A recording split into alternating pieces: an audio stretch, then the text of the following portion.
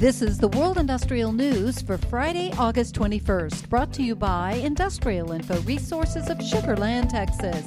This newscast is sponsored by Baker Hughes, manufacturer of consolidated pressure relief valves, industry recognized as best under pressure. Jobless Americans are caught in a bind as COVID-19 continues its merciless journey.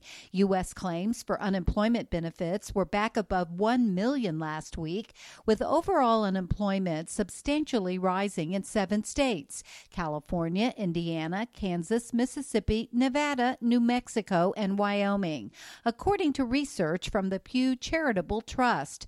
California's woes are not new, but problems in the other 6 states have been largely overshadowed by their more heavily populated peers.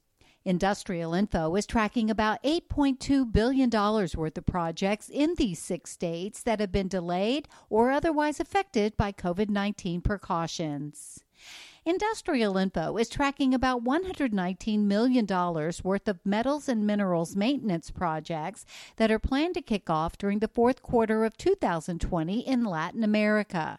Mexico has the highest amount in terms of spending with $48 million, followed by Peru with $25 million. Industrial Info is also tracking 193 active capital and maintenance projects in Latin America's pharmaceutical and biotech industry that are expected to be completed throughout the last 2 quarters of this year, despite the pandemic. The country leading the investment amount is Brazil, with 62 projects totaling more than $567 million, followed by Argentina with 14 projects totaling more than $213 million.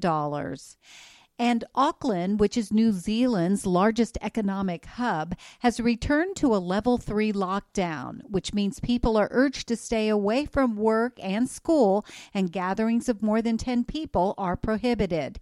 It's not yet known how this will affect the city's economy. Industrial Info is tracking 22 capital spending projects in Auckland's industrial manufacturing industry, which are worth $4.36 billion.